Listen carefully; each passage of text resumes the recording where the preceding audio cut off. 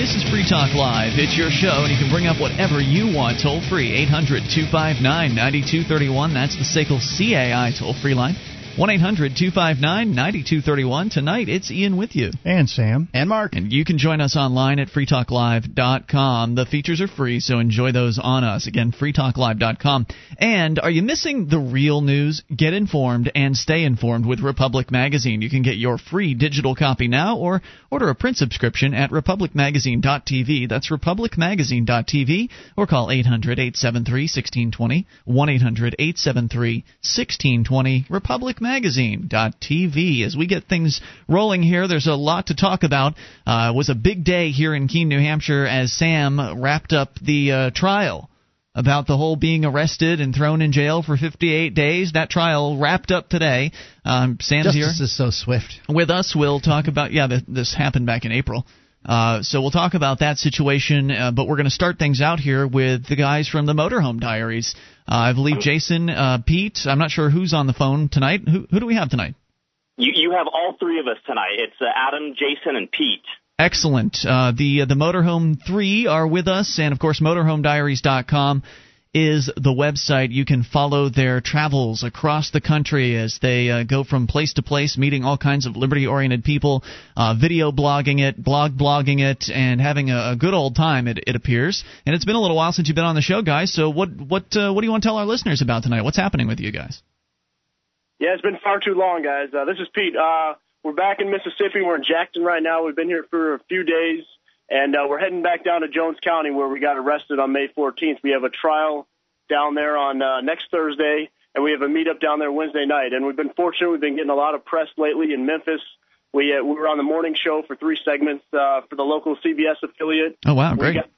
We got interviewed by the Memphis Flyer, which is the Mid-South's largest news weekly. We're on the Super Talk Mississippi, which is the statewide.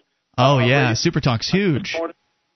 Yeah, Super Talk's a network of FM talk stations all across Mississippi. Yeah. And now we're on Free Talk Live. So we've been getting a lot of good press, and we're just trying to go down there and hold these guys accountable. Which, by the way, means you're on in Tupelo tonight in Mississippi, because we have a weekday affiliate down in there. So you were arrested in Jones County, Mississippi. If you could, give our listeners, a truncated recap-size version of what happened down there so those that are unaware can be informed. Sure, guys. This is Adam. We were pulled over in May for having paper license plates, and then pretty much, real quick, the officers escalated the situation, as they tend to do, and detained me for filming police officers. The traffic stop, they arrested Pete for having a beer in his home closed in his refrigerator, and they arrested Jason Talley for resisting arrest before he was under arrest.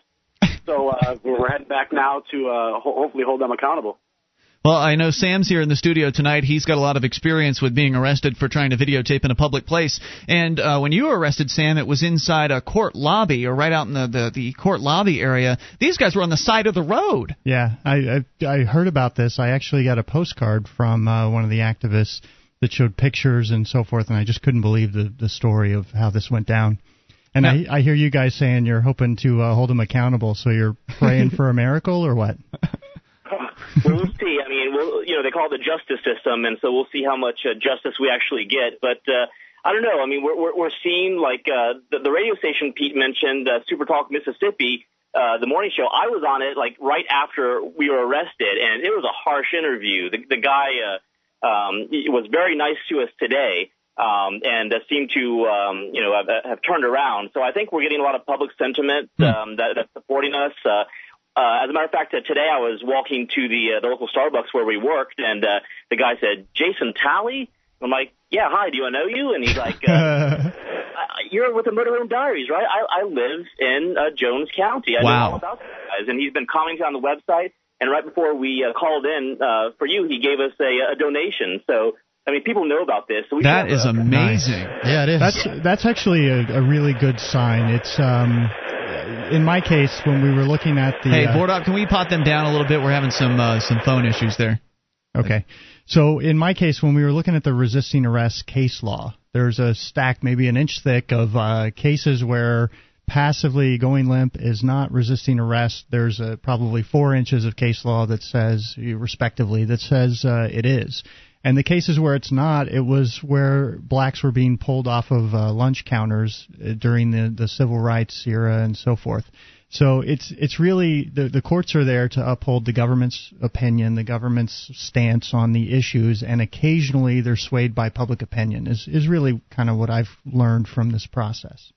Are you guys still there? Motorhome Diaries? I think they had some cell phone issues. They are probably out on the road, and you know how cell phones can be in bad pockets. So hopefully they'll call back, and we'll continue this discussion here, because I think it's very interesting that they've been having so much attention given to them. I mean, this is the first I've heard of it, and I'm hoping that, and I know they're not listening right now, but I'm hoping they'll put some of these interviews up on their website when they get a hold of them, because it sounds like a lot. That is what they're doing, is putting up interviews on websites. So right, but normally it's them shooting the interviews as far as with their camera. So I'm hoping we'll get copies of the audio interviews and that sort of thing. But how wonderful that there's so much attention being brought to this.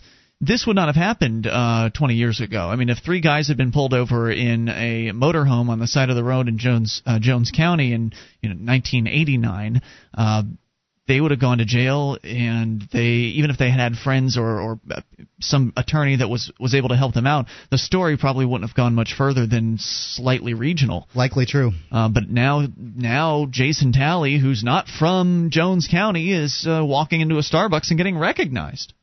Pretty amazing. It is amazing. I'm very surprised that the locals care, and that he's getting the kind of media attention that they're getting, the kind of media attention that they're getting. I'm very surprised at that. Right, especially since they're not from around there either. Let's go to Michelle in Tennessee. You're on Free Talk Live. Hello, Michelle. Hi, how y'all doing? Hey, what's on your mind tonight? Well, actually, I was calling to be supportive of Jason, Pete, and Adam, who just did an interview of me when they were here in Nashville as a tax protester. Michelle, what was your last name again? Seven? I saw your video today, and I was enamored by it. I thought you were absolutely heroic and wonderful. Can you explain for our listeners who you are and what your situation is?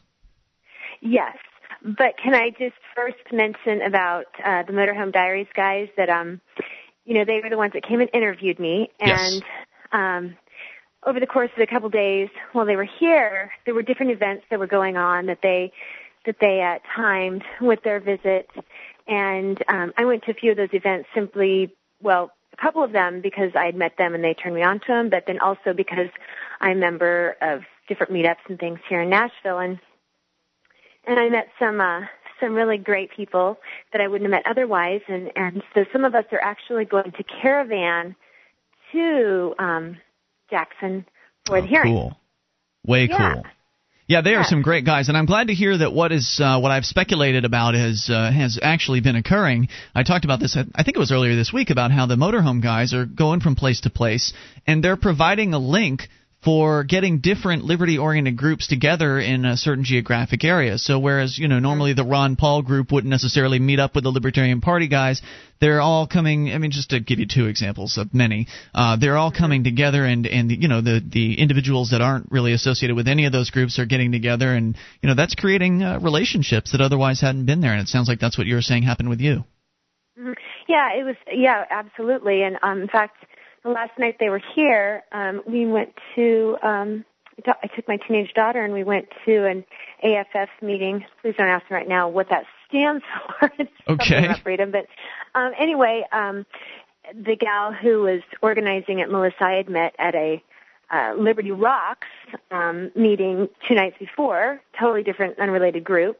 And while I was at this AFF meeting, they were discussing gun rights, and they had Pete there talking about kind of voluntary society and gun laws and what he'd experienced during the arrest in Jackson, as well as an attorney who's a defense attorney who talked about the law, and then a gentleman who had hosted at a restaurant the events a couple nights prior, and how the laws in Tennessee have changed or not really changed. I bet they haven't been changing for the better. Hang on, Michelle. I want to bring you back. You've got an amazing story to tell, and it has to do with you not paying income tax.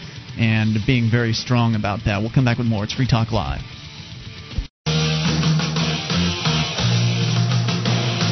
This is Free Talk Live. It is your show, and you can bring up whatever you want. Toll free, 800-259-9231. It's the SACL CAI toll-free line, 1-800-259-9231. Tonight, it's Ian with you. And Sam. And Mark. And you can join us online at freetalklive.com. The features are free, so enjoy those on us. Again, freetalklive.com. Features including live streams. We have a broadband version of the show, dial-up version, even a webcam, all free at listen.freetalklive.com. Now then, I want to introduce you to the Totasak. If you have not yet heard, if you've not yet been to their website, head over there, totasak.com, totasak.com. You'll learn about the handle, the wonderful little handle that's made of 100% recycled material designed to simplify all kinds of carrying tasks. Now, honestly, I'm not the most creative guy. I haven't thought of much else to do with this thing besides bring my groceries in, but for that alone... It's pretty much what it's designed for. Right, for that alone, it's well worth it. Yes. You can hook so many groceries onto this handle and carry them so easily. I carried in, just last time we went shopping, the entire carload of bagged groceries with both of my hands in one trip. So Totasak really makes it easy, and I can only imagine, like, for a family of 4 or something like that, these things would be an amazing time saver. Your shopping trip looks like a shopping trip for a family of 4. You guys go every other 2 weeks. week. Yeah. So Totasak.com, go and learn about them and order yourself a 2-pack or a family pack. They're there for you. Totasak.com. Let's continue here. Michelle is with us. Her name is Michelle Seven, and she is a very courageous lady, at least according to the video footage I watched this afternoon on the Motorhome Diaries YouTube channel, motorhomediaries.com. In fact, we've got the Motorhome Diaries. We're going to bring them back here in a little bit, but I want to make sure we get Michelle's story out briefly. Michelle, you are under attack from the criminal gang known as the IRS. Can you tell our listeners about what's happening to you? Yeah. Can you hear me? Yep, sure can. Okay, great. I put a headset in. So anyway, well, attack is, I don't know that they're really actually attacking me quite yet, but they did send a letter with the intent to levy $637,000 of debt that they believe I owe against me and my property. So I guess that's an attack, sure. Well, Michelle, they're taking steps to steal your house out from under you and send the sheriff in to put you out on the street if you don't want to go. I would call that an attack. You may not. It's certainly a threat at the very least. Yeah. The threat of an attack. And yes. So, what can you just share with us? I mean, why are they saying that you owe them this money? How can you owe them this money? I don't believe I owe any money to a group of strangers that just sends me an invoice for something I didn't contract for. Well, isn't that funny? I mean, we wouldn't possibly go into a restaurant, sit down, and even before ordering anything or consuming anything, accept a bill that the manager gives us for the entire restaurant filled with people's meal bills for the evening. You know, we would reject that. So why do we just accept the fact that we have this debt via the IRS to pay for other people's anything or government expenditures or whatever? And so this bill was from 2006. I've actually never filed. Wow, ever in your life? I did sometime in the early 2000s while I was going through a divorce. And so I did then. And I think I did once back when I was applying for college and wanted to establish, I was trying to apply for a scholarship. And the scholarship, I had to show that I had need, even though it was a merit-based scholarship. Mm-hmm. So, yeah, I did file those 2 times, but I'm 41, so wow, I've that's been working amazing. since I was 13. I filed in the beginning days because, well, that's what my mom and dad told me I had to do. And you were asking, well, how come everybody thinks this way? At some point, it's gotten banged into the collective consciousness, if you will, of Americans, and it's just, oh, well, this is what you're supposed to do. Well, I gave up on that, I think, back in 2004. So I myself have not been filing, and I don't plan on ever doing so again because, like you say in your video, I'm not a slave. Right. When did you determine that you weren't the slave of the government? And what evidence do you have? Well, my evidence, I was an objectivist thinker, I suppose, back in the day, and then I ended up becoming a Christian as a young adult. And so I suppose that I was influenced those two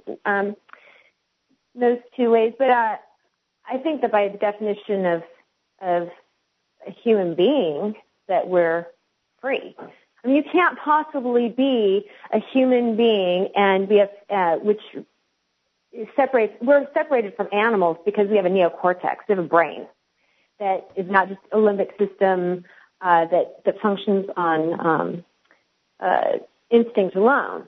And the only way that you can operate under that function is if you can live with the consequences of your decisions. So the idea of right and wrong and responsibility and accountability, I think, is the foundation to liberty and freedom. You know, if you're going to have the freedom to have something, you have to have the freedom to fail at something also. Mm-hmm. So all those principles, I think, are pretty foundational to just my thought process about everything. And then the idea of just the I am not a slave really came about since I moved to the South. I grew up on the West Coast, and so I was really never exposed to the Southern idea of race whatsoever. And actually, my kids are half African. Their dad's from Egypt, which is an African country. And so I didn't have this idea of African American or black or slave or any of these issues until I moved to Alabama and then Tennessee. And during this last election, when all the Obama supporters were talking about how, you know, now a black man's in office and you know, no more white oppression and we're free. So I just kind of played off of that wording actually and used it to get attention. So when I would be discussing politics, and I was a Ron Paul supporter with people that support Obama, I would say, you know, you really have to get off the plantation, which, you know, would strike a nerve with them. And so it just kind of evolved into using that particular phrase. It's so true. I mean, some people might accuse you of being inflammatory, but it's the truth. I mean, Americans are enslaved, and they're enslaved by their choice, unfortunately, because if more people started to do what you're doing, Michelle, and that is stand up for your beliefs and actually say, I'm not going to be a slave anymore, and I'm not going to obey, and I'm not going to bow down, and I'm not going to kiss your boot, and I'm not going to pay your extractions, then they wouldn't be able to do anything about it. And I just wanted to thank you for this. It's my understanding from talking to the Motorhome guys, or the Motorhome Diaries guys, that you're planning on just making as much of this public as possible. So from the first initial threat that they've sent you and how you're handling that to whatever it is that comes next, you're planning on publicizing this, right? Absolutely, and I'm really hoping that I can be an encouragement to other people who have the same sentiment, but maybe are afraid. And that's the fear is really the thing that is paralyzing people. Yep, it sure is. But I think you're right. If they can see people they consider regular folks out there doing what they've always dreamed of doing, maybe they will find it within themselves someday to actually join you. And I'd like to say that I'm proud to be a part of this. I think I consider myself a part of it. I don't file. I don't want to pay the federal government anything. And if you guys have questions for Michelle, do you mind hanging on for a little bit? Oh, not at all. All right, I'm going to bring Michelle back here. Sam, you've got some comments. If you want to ask her a question, 800-259-9231. More with Michelle, plus the Motorhome Diaries guys are coming back. It's Free Talk Live. Across the sands of time, from the lands of Abraham to the lands of Julius Caesar, the metals of the earth were forged into the coin of the realm. Now you can own a piece of history with affordable ancient coins from the Greek, Biblical, Roman, and Byzantine eras. Guaranteed authentic by Janus Numismatics. Transport yourself to the distant past at ZeusCoin.com. That's ZeusCoin.com. This is Free Talk Live. It's your show, and you can bring up whatever is on your mind. Just dial in toll-free, 800-259-9231. Tonight it's Ian with you. And Sam. And Mark. And you can join us on our website at freetalklive.com. Now, we give you the features on the website, but sometimes we ask for a little something in return. Now, we're just asking, but if you can help us with this, it makes a big difference. It'll only take you a moment. Please go to vote.freetalklive.com. and cast your vote for Free Talk Live. All you need is your email address. They use that to verify that you're a real live human being and not some sort of robot. So please go to vote.freetalklive.com. It's a very competitive month for us on the Podcast Alley Top 10 charts. And last time you looked, Mark, we were ahead by one vote. Yeah, so, it's a microscopic lead, and we've been neck and neck with the Keith and the Girl podcast the whole way through. Okay, whoever they are. Anyway, so go to vote.freetalklive.com, and we appreciate it. Let's continue. Michelle is with us. Her name is Michelle Seven. She's from Tennessee, and she just was interviewed recently by the guys from the Motorhome Diaries, who we'll actually be talking to here in a little bit at motorhomediaries.com. You can see her video. Sam, you've been watching it here during the breaks. And Michelle has basically been targeted by the IRS. They're claiming she owes them a whole bunch of money. And she's basically said, from my understanding, well, I don't see how, I owe anything. This whole system is a scam. I don't support it. I'm not a slave. I'm not going to be paying you. And she's doing this publicly. She's not just quietly going about trying to make everything okay and make amends with the IRS. She doesn't sound like she's very interested in making amends with them in any way, shape, or form. As you said, Michelle, you haven't filed taxes for most of your entire life. Are you still with us? Yes, I'm here. Thank you. Did I say anything inaccurately? No, absolutely. You were correct in everything. All right, Sam, you want to jump in with a question for Michelle? Yeah, well, I just want to point out, Michelle, one of the first things, this is the IRS's their dirty little trick book, or book of tricks. What they'll do is hit you with an outrageous amount, and you said it was $600,000 or something like that? Yes. What do you think people first respond to that? They say, oh, I don't know that much. And as soon as you do that, they've got you pretty much. You've acknowledged that you owe something, just not that much. And then they'll come back in their form letter and say, well, our laws say that you can't argue the amount and so forth. And if I had to take a guess how the letters start out to you, it probably says something like Dear Taxpayer, or refers to you as a taxpayer. Is that correct? Actually, let's see. I have the. Well, one of the things, taxpayer is a legal term, whether you realize it or not. Taxpayer is somebody who is obligated to pay income tax. So if you don't, actually, I'm not referred to as taxpayer. It just says our records indicate that you haven't paid the amount you owe. So they don't refer to me in any way. Okay. Oh. Well, in future letters, I would guess that's what they're going to try and label you as. If you get into phone conversations with them, they're going to call you a taxpayer, and they're applying a legal term that you may not understand. There's a good resource for you. A guy named Dave Champion is the most credible person I've found. I just got his email, his information from someone at one of those meetings last week. Yeah, nontaxpayer.org will go through the basics, the legal foundations for his argument. He's been attacked by the IRS and has just beat the pants off of them. Well, I don't know if it's so much of an argument as it is just like she was saying earlier. I mean, if a stranger sends you an invoice for services that you never contracted for, then how can you be obligated to pay that stranger? Yeah, no, that's the moral argument. If you want to mix in a little bit of the legal aspect to it, you can do that by objecting to them calling you a taxpayer, by using their normal tricks of, oh, well, I don't know, $600,000. And those are the little traps that they lay for the average American to walk right into, and they sucker them in because, these are con men. They're playing their little game. They do it every single day, and most people are just like you. They've never dealt with the IRS. They don't know the tax code. Of course, the IRS doesn't either. And they don't know how to handle themselves. They don't know that these are legal terms that the government's using against them, and they just walk right into it and get slaughtered. I don't know if that's. I mean, from my impression of watching Michelle's video at motorhomediaries.com, I don't know if she's the average taxpayer because she sounds like somebody who does understand that this is not. She has no obligation to pay these people. It's not an issue with Michelle as to how much she owes. She believes she doesn't owe because, well, where's the obligation? Michelle, is my interpretation correct? Yes, that's correct, and I do understand contracts and legal verbiage and vernacular, and so I was very careful. I called the number on the initial letter and spoke to a woman who I mentioned in the video with Motorhome Diaries, and said that I said, "Hi, my name is Michelle Seven. I received this letter," and she said, "Oh well, we haven't received your filing." I said, "Oh." And she said, "No, we haven't." I said, "Really?" And she said, "No." I said, "Oh."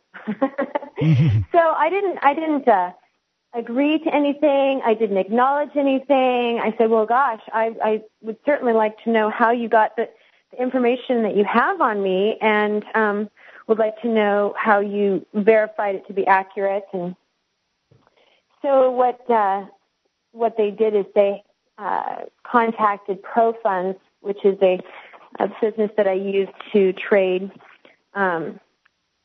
mutual funds through, and they had them forward me a list of all my trades for the year 2006. So the IRS did not themselves send me anything saying that they had verified anything, but rather they used ProFunds. So to me, now that's a double whammy because they're now using a private business as their strong arm. Do I have any incentive to want to use ProFunds anymore? I don't know. Doesn't sound like it. I don't imagine you would, but most companies are going to roll over when the federal government comes calling. They've got their obligations because they're a corporation, and they've probably sworn essentially to be obedient in those ways. So, I mean, it's not that ProFunds is any more likely or less likely, I would think, to roll over to their demands. But you're not going to roll over, and you are going to publicize this, and you've begun that process. Do you have your own website at this point? What's your obviously the Motorhome Diaries did an interview, but how are you going to get the word out in the future? Well, it's all kind of happened like all of a sudden. I mean, we did the interview, and it came up today on their website, and then boom. So Jason Talley has been really helpful, and so have Pete and Adam, and we talked about making a blog, and so I think that was something that we were going to do over the weekend through phone calls, get that organized. And well, if I hopefully we'll hear from you again. Feel free to call in to Free Talk Live anytime you want to get coverage on what's happening. Something else develops, you want to get the word out, we're here for you 6 nights a week. We would love to follow this process because it will be very, as you say, encouraging for our listeners who, many of them I'm sure are on the fence, and they want to do something like what you're doing, and hearing about what your experience is could really help them with that decision. So please, open invitation to come up here. Also, I'd like to invite you. I don't know what your life situation is like, but I'm sure the Motorhome Diaries guys mentioned the Free State Project, did they? Yes, actually I signed up 4 years ago, and I was supposed to go by December 2008, but as I had mentioned in my video, I came out to the South to help with a family member who has cancer. Oh, dear. And so he's fine now, and so I'm free to go. So we're going to be leaving at the end of the school year and moving Awesome, there. Awesome! Yeah. That is so exciting. I think that you are definitely a candidate for the Free State Project. You're definitely one of the doers, and we'd love to have you here in Keene, New Hampshire. That's where Jason and Pete and Adam are all going to move to when they wrap up the Motorhome Diaries tour. We produce this show from here. It's really turning into, as I think it was Justin Raimondo actually from antiwar.com and one of his articles, which is kind of a hit piece against the Free State Project, at least the Keene activism. He calls Keene the epicenter of the libertopian colony here in New Hampshire. So really excited about meeting you, and hopefully, Sam, you'd mentioned something during the break. Have you ever come up for one of the Free State Project events at all, like the Liberty Forum or the Porcupine? You did Pork Fest? No, I have not been to a Pork Fest. I keep track of everything in the news, and then I was a supporter of Michael Badnart. So here's an idea for you. Before you make the move at the end of the school year, the Liberty Forum happens in the wintertime, and you would make an excellent speaker for the Liberty Forum. I'll get in touch with one of the organizers and suggest you as an option if you're up for that. Awesome. All right, cool. Look forward to meeting you, and thank you so much for doing what you're doing, Michelle. Look forward to hearing future things from you. Have a great night. More on the way. This is Free Talk Live.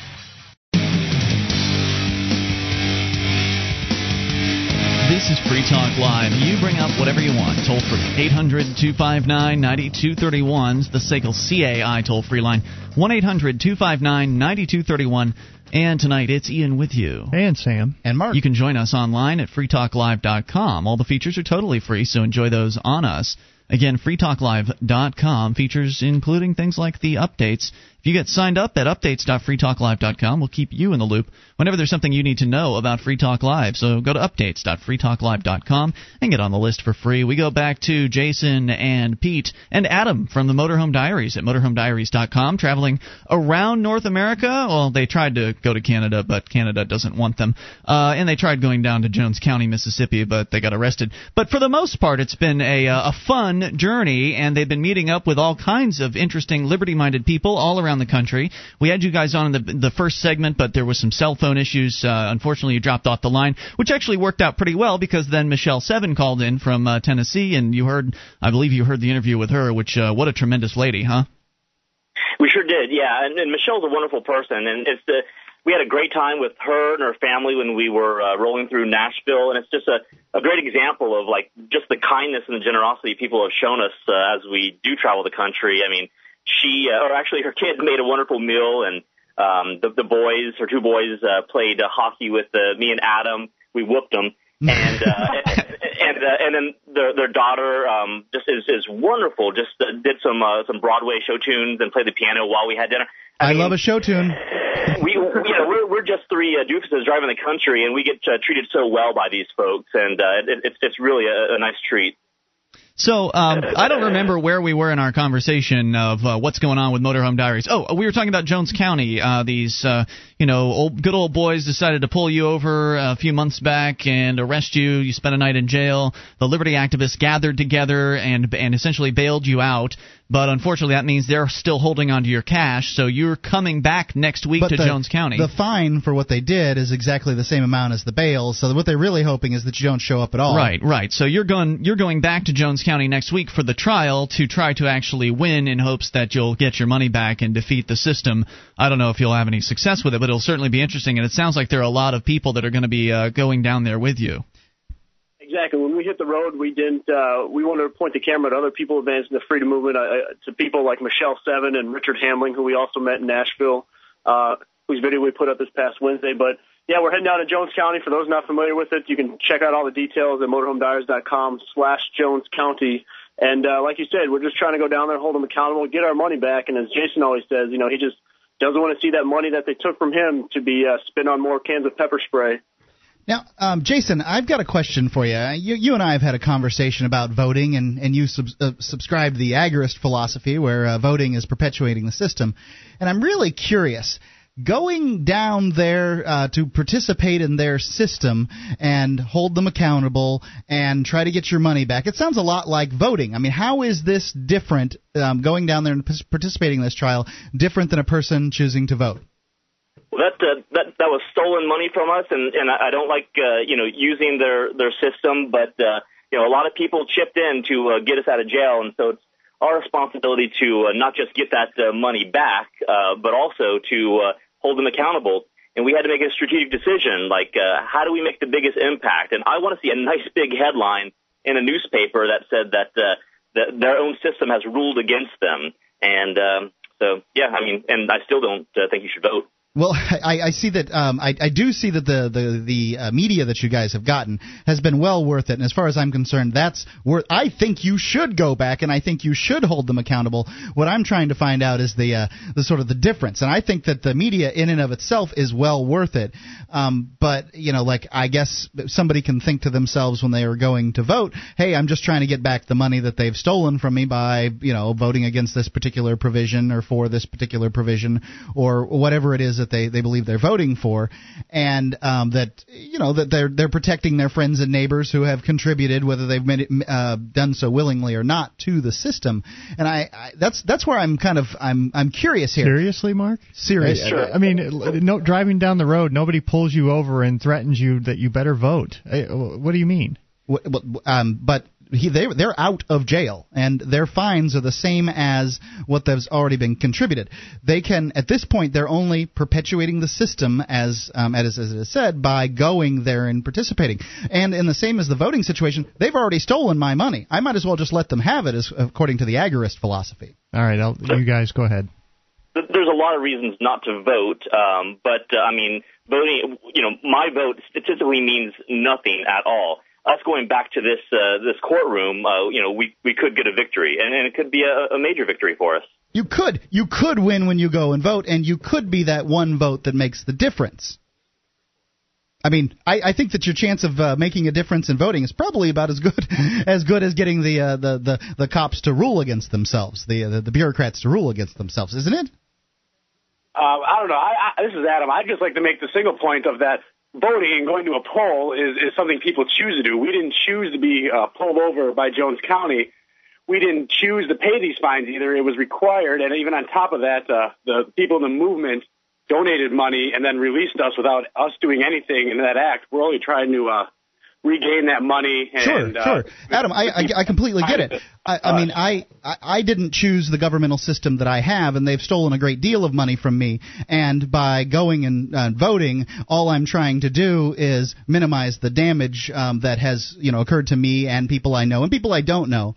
And so I'm kind of trying to figure out, I'm trying to divine here the difference between the aggressive act of voting, as it is understood by the agorist philosophy, and going and participating in the court trial, both of which I support. I'm trying to divine the difference. Well, Mark, this is Pete. I mean, you could take a page from Michelle or from Ian or for any one of us. Just don't pay your taxes. Don't bow to this thievery. I absolutely concur. That paying your taxes is supporting the system. Exactly. I think vote to defend, where your money's allocated. I mean, we don't pay in, we don't participate in the electoral process because it's a system of violence. It's not moral. But we were going about our own. We were just traveling, and we did not harm anybody's rights, and we had money stolen from us. So, I mean, right now this is the venue we're gonna go through to hold these folks accountable, and and we'll show. I mean, if the court system is so far gone that these folks aren't held accountable for violating our rights, then I mean that'll prove our point as well. Oh yeah, you win either way. I support you going to court, and I support you whether you win or lose. I support all that because you're going to win either way. I think I have a distinction for you, Mark. With voting, you are just one of the masses going in to vote on what the bureaucrats have decided you can pick from. These are your choices. Whereas going into court, you actually have a voice. You actually get to be heard. You actually can direct the context of the argument, that sort of thing. Whereas with voting, you don't get that choice. It's statistically insignificant, and you're right. I mean, I can write in some things on voting if I want to. If you're voting for individuals, right? So I suppose you could write yourself in, and then if everybody wrote you in, which seems really incredibly unlikely. Oh no, then they disqualify you because your voter's registration form had a mailbox on it. That's what just happened to me today. Yeah. I went down to the Keene City Clerk's office because I had filed to run for mayor as Ian Nobody Bernard, which is my old slave name with essentially a nickname in the middle, Nobody in quotes, and they allow people to put nicknames on the ballot around here, but they don't want to let me on the ballot for whatever reason. Well, because it hasn't been your nickname for 5 years, and your nickname's a slogan. And you're not allowed to, even though you can be homeless and register to vote, if you live in a home, you're not allowed to just be general about the area in which you live. And I can go into some of the details, but like... Oh, yeah, you can be homeless and run. They say that, but they know that you live somewhere, so they wanted your address. Exactly. And they wouldn't let you run if you didn't give the address. And they wanted to get your address before they told you no, that they weren't going to let you run with the nickname Nobody. Yeah, so I tried to give the voters a choice. I tried to actually give the voters the first opportunity ever to vote for Nobody, and the system stopped me dead in my tracks. So, and I don't know how you're going to do anything about it. Yeah, I don't know if there's anything I can do about it, nor do I. Voting's a rigged system, and if we're trying to make the point that voting's a rigged system, you're not going to get any argument from me on that. By and large, I also believe that the court system's a rigged system, and that you should use these tools in order to advance liberty. And I think these guys are doing the right thing. All I'm saying here is that, hey. Yeah, and Pete, I feel, made the best point, which is I don't pay into the system, so therefore I shouldn't use their particular system. That makes sense. I can see that. However, he does pay into the system. Unfortunately, both the federal and the state agencies from whom he buys the gasoline for the motorhome diary do take an amount, whether he wants it or not. And I'm not saying he wants to. And the cell phones that they use, there's federal taxes and state taxes on that. Do we still have them, guys? Are you still there? Yeah. But I was just going to make one point, and that is we need to, plead that we're not guilty. If we would have, not Jones County, they would have put a guilty. I can barely understand you. I'll tell you what, if you want to make that point, hang on. We'll bring it back after the news. More with the Motorhome Diaries, guys, and your calls as well. If you're on the line, we will get to you here. 800-259-9231. You can bring up anything. Hour 2 is coming up. It's Free Talk Live. Attention, all active duty members and veterans of the U.S. military. Your proud service to your country entitles you with the right to participate in special VA loan programs with benefits not available to the general public, like the ability to purchase a new home with no down payment or mortgage insurance, or refi with cash out, up to 100% of your present home equity with less strict credit criteria. You are entitled to these benefits. Review them online at varadio.com. This is Tim Lewis from iFreedom Direct and a veteran of Operation Iraqi Freedom. I want you to know that as a member or veteran of the United States military, you've earned special rights and privileges. On your feet! And get the details at varadio.com. iFreedom Direct Corporation is a private lender approved by the VA and licensed in most states. In certain states, certain restrictions and limitations apply. For a current list of licenses, disclosures, and all benefits, go to varadio.com. varadio.com. This is Free Talk Live. It's your show, and you can bring up whatever you want toll-free at 800-259-9231. That's the SACL CAI toll-free line. Tonight, it's Ian with you. And Sam. And Mark. Join us online at freetalklive.com. The features are free, so enjoy those on us. Again, freetalklive.com. We've got the guys from the Motorhome Diaries with us. Just kind of give us an update, because it's been a while since we've had them on the show. They are traveling around the country in their motorhome. Marv and Jason, Pete, and Adam are with us here tonight. MotorhomeDiaries.com. Are you guys still with us? Yes, we are. What does Marv stand for? It's the Mobile Authority Resistance Vehicle. Now, you guys were pulled over down in Jones County. I mean, you've been going around the country. People can go to MotorhomeDiaries.com, and they can see the videos from your travels so far. You've been going pretty much straight from March, just all over the place, meeting all kinds of interesting people. But you had an unfortunate encounter where some people you'd rather not have met decided to pull you over in Jones County, Mississippi, and subsequently throw you in a jail cell. Now, I just wanted to have you guys on to pump you up, but Mark decided to go on the warpath here tonight. Warpath? I told him I hope they win. I want them to win. I've just got some questions about some parallels with beliefs here. Sure, and they were fair questions, and you guys are good sports. So I figured since the Pandora's box has been opened, I figured we'll take it to the next level here, guys, if you don't mind a little bit. And I think that, honestly, Mark's got you on this one, but not for the reasons why Mark was necessarily pointing out. I think that Mark's point about voting is that let me see, Mark, tell me if I'm recapping you incorrectly here. You generally don't believe that there's any point at the federal level, right, Mark? I think that voting is statistically insignificant at the higher the level it goes. But at a local level, there is a chance that one vote could swing. Like you always give the example of this fire truck thing that actually passed by one vote that in otherwise the town that I live in, right? Would have, the taxpayers wouldn't have had to pay the $150,000. Jason heard all about it at a bar in New Hampshire. I understand you guys had this out. But so you made I think that's a persuasive point that one vote in that particular case could have made the difference. And I've always supported the idea that voting on a defensive basis to try to minimize damage is an appropriate way to be voting. I don't support voting for the lesser of two evils because I won't vote for evil. I'm not going to vote. I wouldn't vote for somebody unless they actually had principles and swore that they would uphold their principles, like, with the small government pledge or something like that. So I think there's something to be said for the defensive voting thing. And I think that's all you guys did down in Jones County was you took you essentially acted in a defensive manner to reduce damage by getting out of jail and bailing yourselves out. And I think it was the right thing to do in that situation. You had Marv that had been confiscated by the police. They, of course, when they confiscate cars, they put them in some tow yard somewhere and start charging you on a daily basis for however long it's there. So, you guys were in a jail cell. You certainly can't get Marv out of the tow yard. I suppose somebody could have come down and gotten him out while you were in jail. But, if you wanted to keep money out of the hands of the system, you could have just sat in jail for a while. But you wanted to minimize the damage that was being done to you, so you accepted the contributions from the activists, bailed yourselves out. Now you're going down in the hopes that you'll be able to use the system again, hoping that the system will defeat it. You'll win in their court with their judge in their system. It could happen. And that you'll get the money back. So what I'm pointing out here, the parallel I'm drawing is voting can be a defensive action, and what you guys did was a defensive damage minimalization action, and I think it's all okay in the wash. I really do. Your thoughts?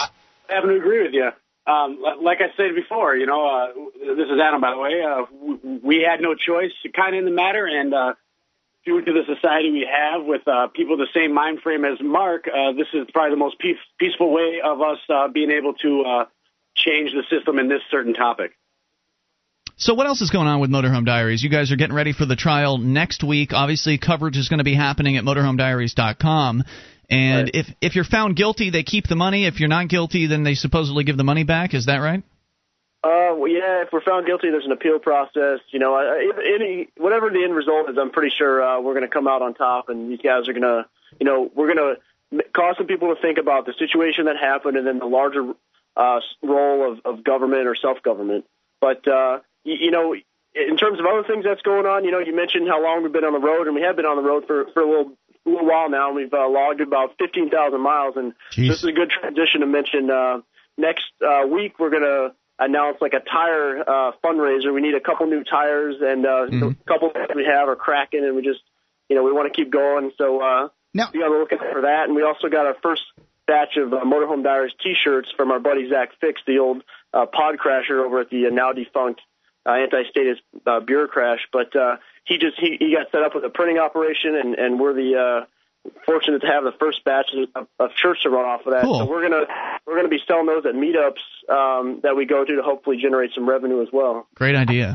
Mark, did you have a question? I was wanting to know the tires. How much do they cost for the motorhome? Because probably expensive. Tires have. I used to think the tires were $30, and apparently I'm completely wrong. I went to buy them for my cheap little car, and they were $50 a piece. I can only imagine what they are for a motorhome that size. What is it per tire? How many do you need? We need two right now. The two outer ones on the rear of the motorhome are cracking and have lost their thread.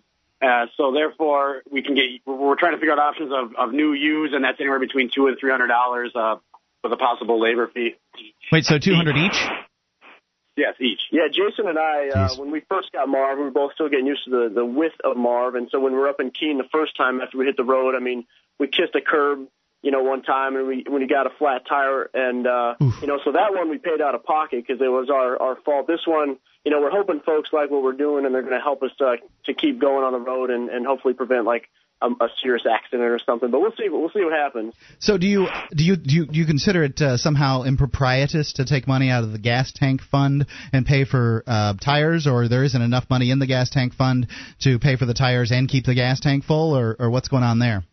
That's a good question. It takes about $150 to fill up our gas tank, and that'll put us like 400 or so miles. But we usually sit out about $300 in our PayPal account, which is good for a couple of tanks of gas. We did when we were in New York just over a month ago. We did get pretty low. We did get under $100, and we did a special pitch on a Thank You Thursday, and we had some more dollars come in, which really helped save us. And a gentleman at the fee conference we were at gave us some money there, which really helped us keep moving. But if we don't have any money, we'll probably slow our route down a little bit. But we're hoping that the money continues to kind of come in, for gas donations, and this is something special that, a special request sort of. So we'll see what happens. So does it go to the same fund? I guess my question is that people are listening right now, and they may think to themselves, I'd like to help with the tires, but the tire, they're not quite kicking off the tire fund thing, and people forget. So I'm just wondering out loud. Well, if they went tonight, should they just go ahead and put money in the tank fund, and that will then be applied to the tires? You could write a note, right? Couldn't they write a little note with the PayPal payment that says for the tires? Exactly. You can leave a comment, say for the tires, but we're planning on doing this from next Wednesday to like Friday or Saturday. We figure we'll have more traffic on our site at that time due to the Jones County trial. Oh, yeah, you will. Friday, and then come Friday, that's payday, so some folks may have a little bit extra money. But if Free Talk Live listeners tonight want to go to motorhomediaries.com, use your donate link, and send you some money and indicate it's for the tires, that's okay? Definitely. Okay. Oh, whether it's for the tires or for the gas tank, these guys are doing a great job. They're doing some amazing stuff for the freedom movement by just bringing people together, and importantly, from what we're doing, they're getting media coverage, and they're driving around in Marv, which if you go to their website, you can see is plastered with logos of Free Talk Live and the Free State Project and FreeKeen.com, as well as a number of other liberty-oriented groups. I think the Ladies of Liberty Alliance, they have a logo there, and so you guys are not only getting the word out about freedom in general and just doing outreach, bringing people together, but you're also helping promote the move to New Hampshire at the same time, which, you've been encountering a lot of people, and are you hearing good things about what's happening in New Hampshire? Oh, we definitely are. There's a lot of folks we meet that we say, have you heard of the Free State Project? And, a lot of people have, and a lot of people are Free Talk Live listeners that we come across. So, again, thank you guys for being such a great medium and turning people on. We're just one of the facets in this broad freedom movement, and we're just feel very fortunate to be in this role. All right. Will you check in with us again during the trial next week? We'd be happy to. Yeah, thanks so much for having us on tonight. Thanks, you guys. Keep up the great work out there. MotorHomeDiaries.com. Jason, Pete, and Adam on the road for your freedom. 800-259-9231. That's the toll-free number. You can take control of the airwaves. We've had people waiting very patiently through those special callers there, and, more special people. You are on the way. Whatever you want to call about goes. That's why we call it Free Talk Live. 800-259-9231. I think we have a New Hampshire law enforcement officer on the line, perhaps a member of LEAP, coming up.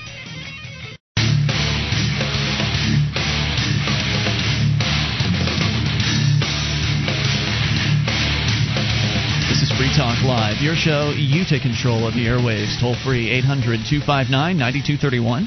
And that's the SACL CAI toll free line. Tonight, it's Ian with you. And Sam. And Mark. And you can join us online at freetalklive.com. All the features on the site are totally free, so enjoy those on us. And those features include the Shrine of Female Listeners, the dozens of ladies who've taken the time to send us their validated photo. You can see them for yourself, and if you are a lady listener, you can become a part of the Shrine. Oh, also, we're accepting video validation. You can get all the details at shrine.freetalklive.com. That's shrine.freetalklive.com. As we go to Brad in New Hampshire. Brad, you're on Free Talk Live. Good evening, gentlemen. Hey, is this Brad Jardis from Law Enforcement Against Prohibition? You know it. Hey, Brad, what's on your mind tonight? Well, gentlemen, I was thinking, and I wanted to tell a story. And to start off, I would just like to say that I am an active-duty New Hampshire law enforcement officer. I have sworn an oath to the Constitution, and everything I'm about to say is my personal opinion. Okay. About 9 years ago, I went to the New Hampshire Police Academy, and it was about 12 weeks long then. And as I marched through the halls, they made us square our corners. We couldn't talk. It was very militaristic. As we marched through the halls, there hung on one of the walls what's called the Law Enforcement Officers Code of Ethics. Now, this code of ethics is known nationwide. It's used by a lot of federal law enforcement agencies, local, state, county, and it's very revered amongst my profession. In fact, I believe it's part of the agency where I work. I believe it's in the very first pages of our policy manual. And with your permission, Ian, I would just like to read the first paragraph. Sure. As a law enforcement officer, my fundamental duty is to serve mankind, to safeguard lives and property, to protect the innocent against deception, the weak against oppression or intimidation, and the peaceful against violence or disorder. Well, that's not going to go real well. And to respect the constitutional rights of all men to liberty, equality, and justice. Now, do you actually swear an oath to that? No, you don't swear an oath to that. But I was just calling to give my personal opinion that that's a boatload of S. Mm. Yeah, it's a rhetorical paragraph as opposed to a practical one. It sounds lovely, though. It really sounds nice. wonderful. It's a nice idea. It sounds great, and I've been thinking a lot about this lately, and it's basically, to me, right now, looking back on over 10 years working here in the state in law enforcement, it basically is a clever PR trick used for new police recruits, used for the public, because what we do in large part infringes on people's liberty. There's a lot of good that law enforcement does in the sense of investigating crimes with victims, preventing crimes from happening. But how do you respect someone's liberty if you put them in jail for possessing a plant? The two don't go together. How do you respect someone's liberty if you have the option of putting them in handcuffs for pouring water into a milk container? How can if we were to really respect people's liberty per our code of ethics, we would be protecting the people from the elected representatives who want to tell them how to run their lives. Yeah, you'd be arresting judges who were, hurting peaceful people. You'd be doing all kinds of things to actually protect, but in point of fact, what you're saying is in your 10 years of being a law enforcement officer, you've seen, some protecting going on, but a whole lot of infringing. Yeah, how does it help somebody if they're 16 years old and you arrest them for having a piece of vegetation? Seriously, it hurts them. And it does nothing to protect their liberty at all. And, I've been reading this code of ethics, and I've been really rethinking my career choice as of lately. And this really bothers me because, this is such a revered work of text that, all new police recruits are read this in their police academy manuals, and they tell themselves, we respect the rights of all men to liberty, equality, and justice. And then you catch somebody with a drug that is far less dangerous than alcohol, and we put them in jail for it.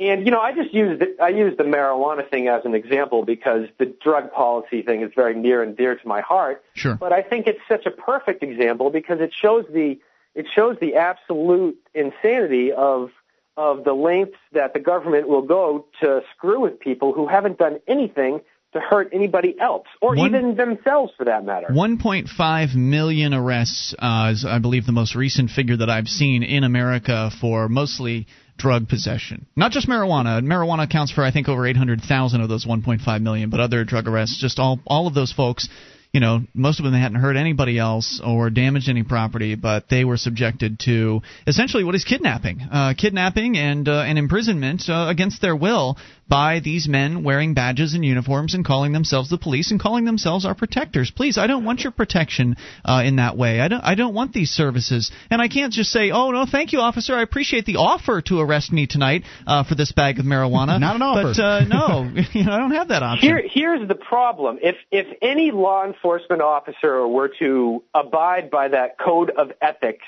they would be fired. Yeah. I bet you $1 million. I don't see how they couldn't be. They wouldn't make it through their probationary period, let alone be able to tenured officer. You're absolutely correct. You say that nobody's harmed when somebody goes out and buys marijuana, but isn't it true that the money for that marijuana goes to fund Al-Qaeda in Iraq? Absolutely. Okay. Well, Al-Qaeda is more funded by opium.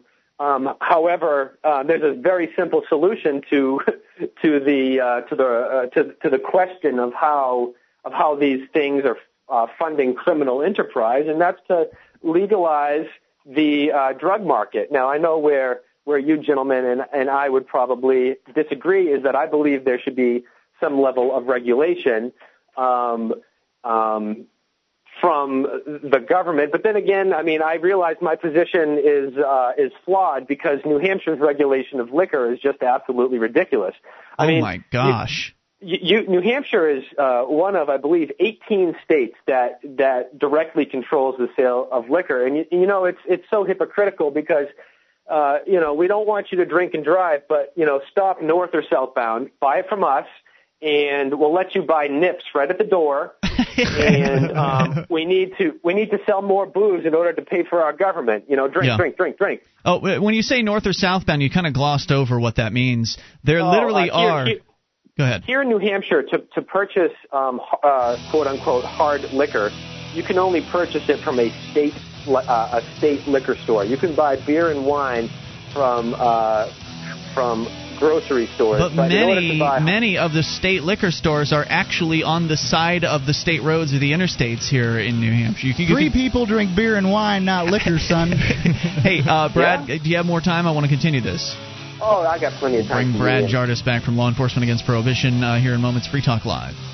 Hey, podcasters. FTL has a new advertiser with a somewhat unusual arrangement. They're paying us for people that fill out their online form for inspections for their basements. You won't believe how affordable a dry, usable basement can be, and FTL gets $50 for everyone that fills out the online form at basement.freetalklive.com. $500 off, a lifetime warranty, and a free Water Watch alarm. Just go to basement.freetalklive.com, click on Free Inspection and Estimate in the upper right-hand corner, fill out the online form, earn FTL $50.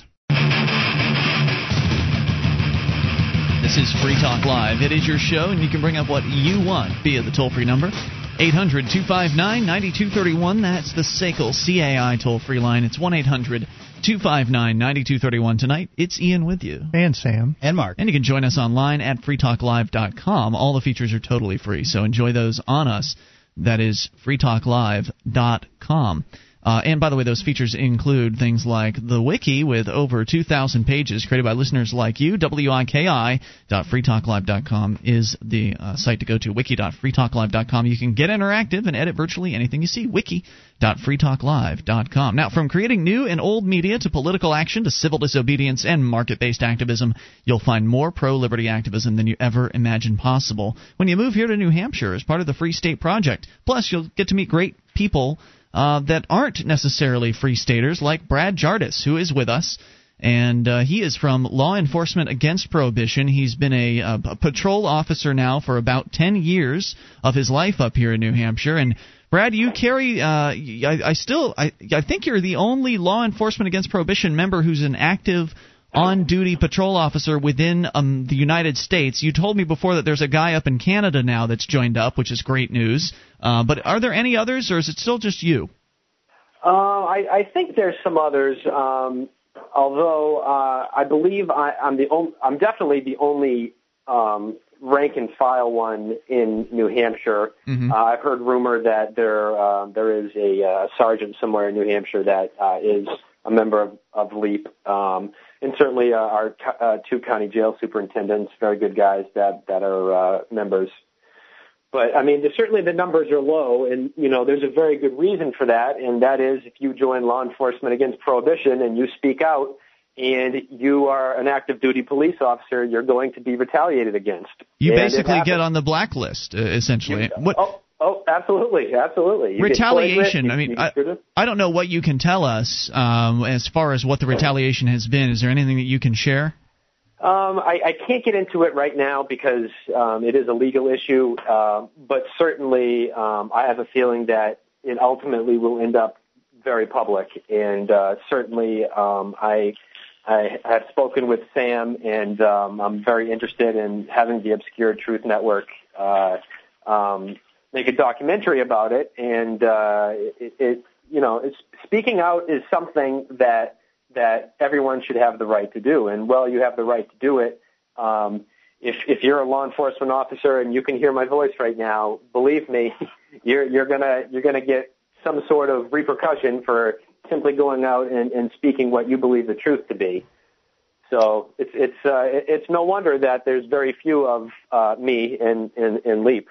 Yeah, speaking out's okay. It's when you dissent from the status quo and the good old boys network seems to come out and attack. Well, even speaking out's going to get you some trouble. The Brotherhood, as it is called, and but I think that Brad and I'm glad that Obscured Truth, which is Sam's organization, by the way, you can go to obscuredtruth.com to see some of his video work.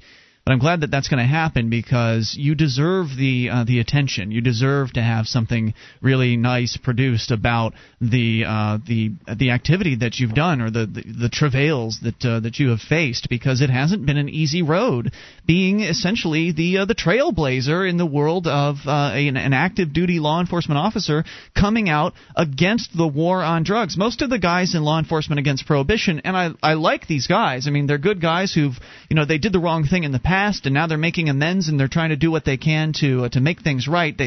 They spent their careers, in many cases, locking people up for these peaceful acts that haven't harmed anybody, and now they're trying to make good. But most of these guys are retired. They got out of the game, and then they formed law enforcement against prohibition. So you really are a unique character within the organization, and as I say, the trailblazer. So you've put up with a lot of crap, and you deserve to be. You deserve to have some attention drawn to what you've done. And if anything else, it'll encourage other law enforcement officers to say, hey, this trail's already been blazed. It won't be as hard for you. It's not going to be easy because it's still a relatively new idea, you guys coming out against the status quo of the war on drugs. But I hope that what you're doing, Brad, will encourage some of your brothers, if you will, to follow in your footsteps.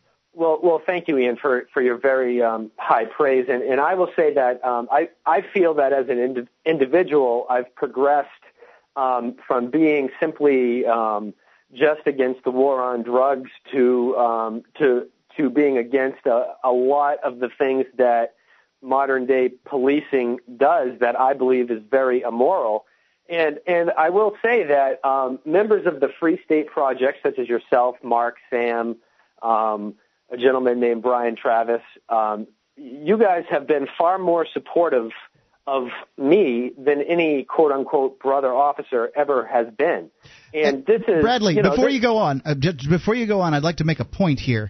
Now, you've had a little bit of trouble here and there from some Free Staters, making some threats against you, not physical ones, but sort of against your freedom, talking about planting drugs in your car and things like that. Really? That's yes. Wow.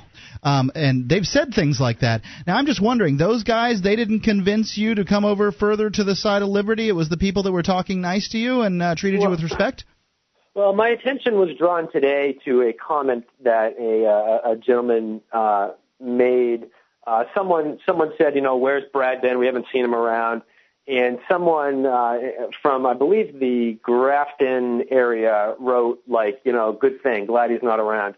And, I respect everyone's opinion. And, a friend of mine just pointed out to me that someone in your chat room called me a hypocrite. And I guess that's fair to say. I mean, I have done my share of my job that I've come to speak out against, and saying one thing, saying you're against something and doing another, and then doing it certainly could be classified as a hypocrite. But let me say this about that. Law enforcement officers are entitled to use discretion. And I use the best discretion that I can within the bounds of within the bounds of my job to try to make a difference and to try to do my job the most professional way that I can.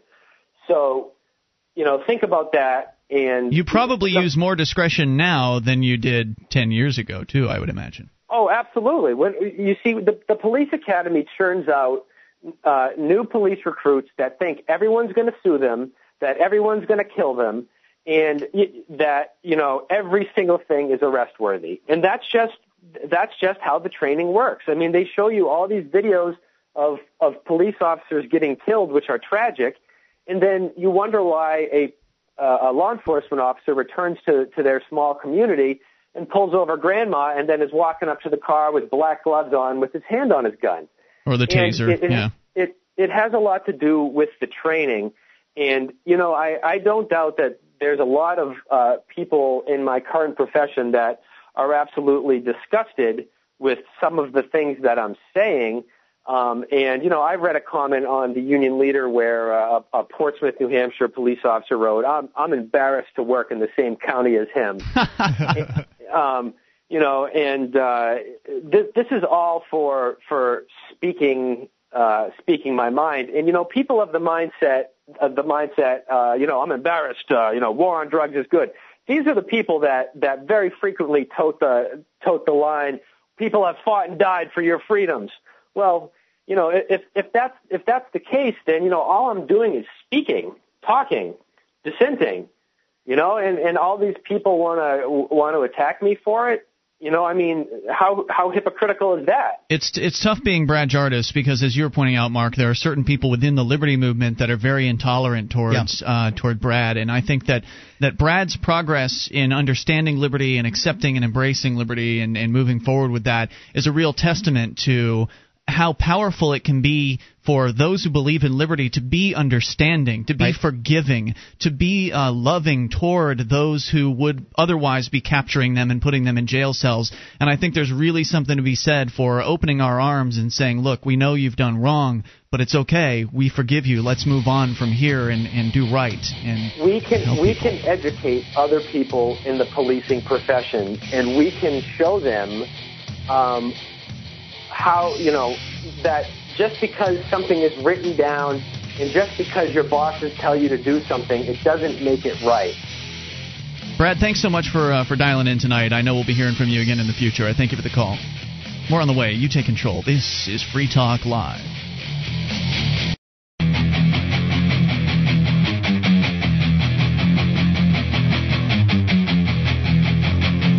This is Free Talk Live. You can bring up anything if you dial toll-free 800-259-9231. The SACL CAI toll-free line, 1-800-259-9231. Tonight, it's Ian with you. And Sam. And Mark. And you can join us online at freetalklive.com. The features are free, so enjoy those on us. Again, that's freetalklive.com. And we just got off the phone with Brad Jardis, and we'll continue taking your calls here in a moment, but I want to just comment a little further. Bradley Jardis, he is one of the few and the proud law enforcement against prohibition members. And you can go, by the way, to leap.cc. We didn't put a plug in for their website. LEAP, Law Enforcement Against Prohibition. Leap.cc is their site.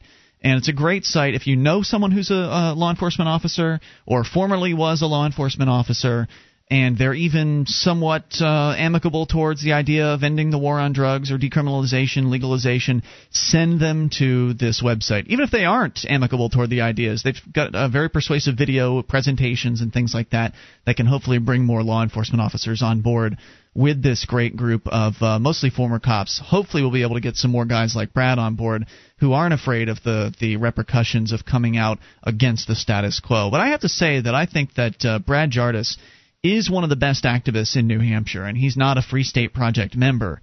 He's done more, I think, for freedom than a lot of people, and I think that some of the, for lack of a better term, purists, detractors out there, because I don't know how pure they all are, but Brad's detractors, it's just not fair what they say about him. Okay, yeah, he may not be a pure 100% voluntarist libertarian type, but neither were those people when they started on the path to liberty. Exactly. So that's why you have to be understanding and forgiving and caring towards people, not just Brad, but people that are much more tyrannical than Brad. Because if you don't do your best to embrace these people and show them that you're peaceful and that you're living what you want to see the world become, then they're just going to be turned off by you. If you're saying, I don't want to talk to you because you're not as principled as me, then you're just a jerk. It's really those they aren't saying they might be saying that that's the reason that they don't want to talk to somebody is because they're not as principled as they'd like them to be. However, really what the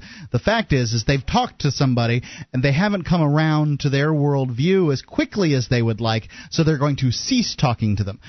Like, you don't agree with me, I haven't been convincing enough to you, I'm not talking to you anymore. That is the attitude of an immature person, as far as I'm concerned. I think that's some of it. I think also people look at, well, he's still arresting people for victimless crimes, or he's still doing this or that, or whatever their issue is. And the guy who took his job wouldn't be? Exactly. And to me, if somebody is willing to even have conversations about liberty and really think about the ideas, that's something that I'm going to applaud, that I want to talk to them. Doesn't mean I'm going to spend 100% of my time, dedicated on that person. I want to have the biggest impact wherever I can. Absolutely. There's something to be said for if you don't feel like you're getting anywhere with somebody, you don't want to throw away your time. But somebody like Brad, who's already a step in our direction, working and being friendly, working with him, being friendly with him and understanding towards him. I mean, as he was saying, the people in his profession have been shunning him, and it's been the liberty activists, most of them are good folks, and they're very accepting toward Brad. It's been the liberty activists that have opened their arms and said, well, we think you're doing a great job, and thank you so much, and I really appreciate you. Brad Jardis is my hero. I think he's the most courageous cop I've ever met. I mean, to have the courage to go up against the bureaucracy of the police, to go up against the Brotherhood and the Thin Blue Line, just by coming out against a war on drugs, the repercussions for him have been tremendous. He's faced all kinds of harassment from within the ranks. He's putting his livelihood on the line as well. Yeah, so way to go, Brad Jardis. Go to Law Enforcement Against Prohibition and learn more about this organization, because they're well worthwhile. And no, they're not a perfect 100% liberty-oriented group. I mean, LEAP supports regulation as opposed to the prohibition. It's not the ideal situation from my perspective, and I don't think from anyone's perspective on this show, but it's certainly a step in the right direction, and that's what we want people to do, is take steps, because you cannot leap into liberty. It's just, I don't think it's possible. It took me most of my entire adult life to get to where I am with my understanding of what all this is about, and it's not an overnight process. So let's be forgiving and understanding. People will excoriate me because I'll say things like, I forgive you, to the police officers that hurt people. Right. And, well, why are you forgiving them? They haven't asked for forgiveness. They haven't done the right thing. They've taken away somebody's freedom, and why are you forgiving them? Well, because why not? It's the right thing to do. Where am I going to get by being vitriolic towards them? Where am I going to get by being hateful and angry towards them? Because if I'm angry, I'm just going to hurt myself. My anger doesn't hurt you. If I'm angry at you, it doesn't hurt you. Hate hurts the hater, not the hated. It sure does. I mean, today, after your trial, Sam, which we haven't gotten into, maybe we'll get a chance in hour 3, but after your trial wrapped up, Eli Rivera, the police sergeant who is also one of the prosecutors who has been instrumental in targeting certain liberty activists up here in New Hampshire. I walked up to him and said, "Hey, Eli, I'm from the brand new Keene Police Hugging Squad, and I want to offer you a hug." And I opened up my arms, and he gave me a hug. People are insane. And he said no. I think he said something like no animosity, as I was indicating that he doesn't want his car to blow up. Whatever, Mark, whatever. That's my approach. And that's my approach now, and I feel good about that. When I was attacked for having the couch out in the yard, and my tenants had a couch out in my yard at the duplex I own, and the government came after me, and I spent some time in jail for that. And when I got out, some people were suggesting, okay, here's what you can do to get back at the woman that snitched you out. Here's what you can do. And I looked at all that, and I said, no, I think I'd rather forgive her. And I wrote up a blog post about how I forgive her for what she did to me, for the things that were perpetrated upon me by her actions. She initiated this process.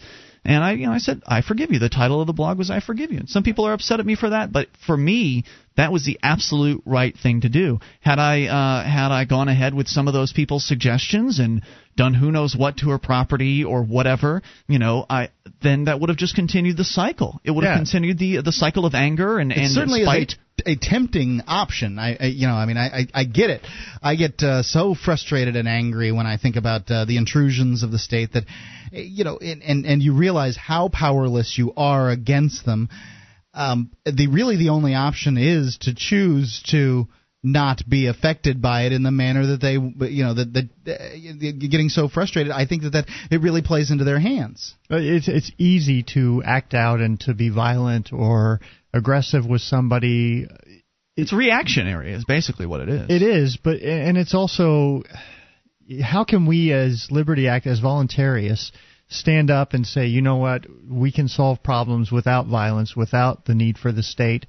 We can do things on a voluntary basis through discussion and coming to greater understanding about issues, and also ostracizing peaceful people in a peaceful manner. How can we stand up and say that and then hold this anger and hatred for the people that are choosing otherwise?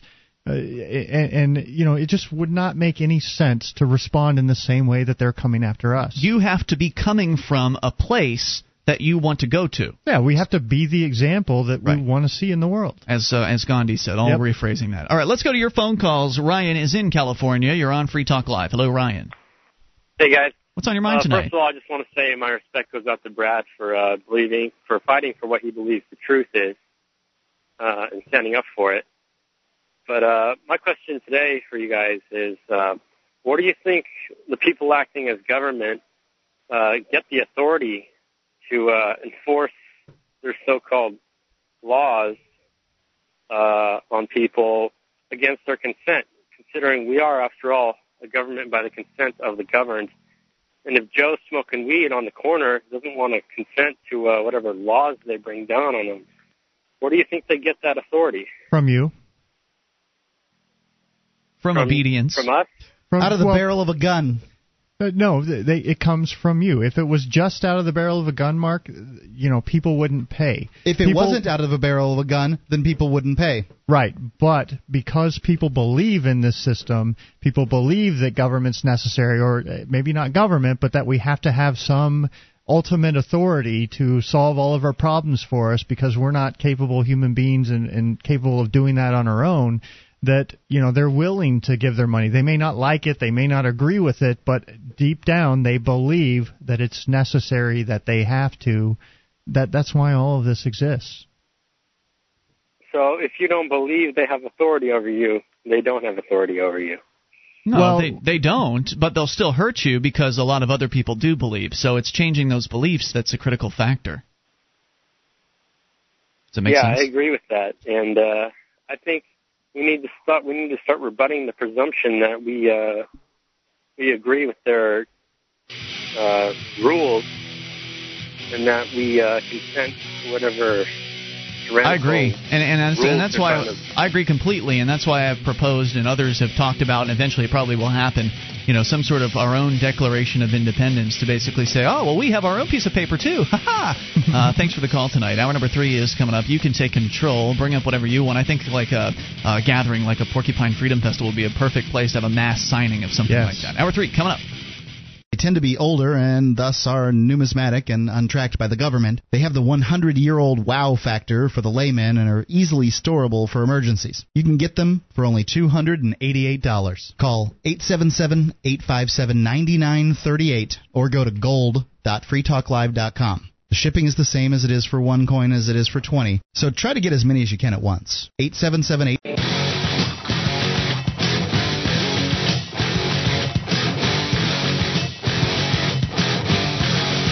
Free Talk Live. It's your show, and you can bring up whatever you want. Toll free, 800-259-9231. That's the SACL CAI toll-free line. 1-800-259-9231 as we launch here into the third hour of the show. Tonight, it's Ian with you. And Sam. And Mark. And you can join us online at freetalklive.com. The features are free, so enjoy those on us. Again, freetalklive.com. I think we still have Ryan with us. Do we keep Ryan? We've been so distracted. Ryan, are you there in California? Or did I space out? No, I think I did space. He was gone. We were talking about all kinds of stuff and I got distracted. All right, well, here we are. We'll take your calls about anything. Toll-free number 800-259-9231. It's been a long day here in beautiful Keene, New Hampshire, where, I would say about 30-plus people, maybe 40. I didn't take a count today, but I would say several dozen people had shown up at your court trial, or their trial they were holding for you, however you want to say it. But the criminal gang known as the City of Keene had arrested you, Sam, back in April for filming in a public court lobby. And this was of the arraignment. You were there for the arraignment of Dave Ridley from RidleyReport.com, another activist who was arrested in the very same place, that same court lobby, for using his video recorder. And you were arrested, charged with disorderly conduct and a handful of other things. They ended up changing around the charges. What were the charges that you ended up being taken to trial for? Resisting arrest is the one original of the 4 that stuck, and then they added a new one, common law criminal contempt. Were they trying to prove the contempt charge during the trial? I didn't hear much about that. I don't know. And, at the end of the trial, of course... do we want to give this away this early? I guess so. Their attorney actually came up to mine and said, I think you guys beat both of these charges. Yeah, I thought it was very interesting that he would come up and admit something like that. Hey, it's interesting. Why are you prosecuting if you don't think you had a case. Just doing his job. This is the part that disturbs me the most out of it, because I went to this and it seems so very odd to me that the judge that basically held you in jail for no good reason for 58 days is deciding whether or not he acted properly, and that's just dumb. However, when this guy came up, this is the other jaw-dropping portion of this, is this guy says, yeah, I think you're right, and I think this is terrible, and he's prosecuting you. What is what? Well, I don't think we should pull the lever on the Jews, but it's my job. Yeah. I mean, he's just, what kind of morality is this? And Ian, the thing that you missed because you were sequestered in the back room, and what I've been dying to tell you is, after I was arrested shortly after leaving the trial the first time, about a month ago. Right, they had a cop outside eyeballing you. You'd gotten in your car, and apparently your license had been suspended for some reason. Instead of doing you a favor and saying, "Oh, Sam, you can't drive. We found this out. Your license has been suspended," because they knew that it had been. They just waited for you to get in and start driving, and they got you. Yes, and Eli Rivera had just, the police prosecutor, the one bringing the charges against me, had just been on the stand with my attorney talking to him, asking him questions, saying, are there any emails that, no, everything's in the case file, everything's in the case file. He asked him, is there any other correspondence? And you can see on the video, he licks his lips, he puts his lips inside of his mouth, and then he touches his nose, and then he leans back in his chair after he says no.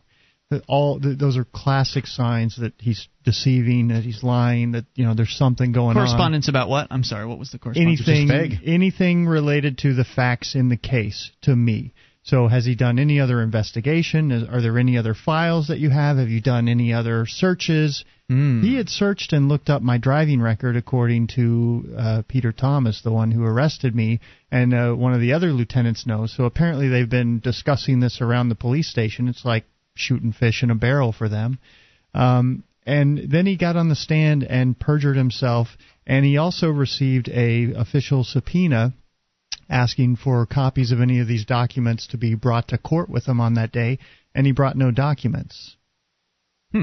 So essentially their star witness got up on the stand and lied, and we had motions that were filed before court even started that asked the charges to be dismissed for prosecutorial misconduct, which, if it gets kicked out on that, it really opens the door for a civil suit.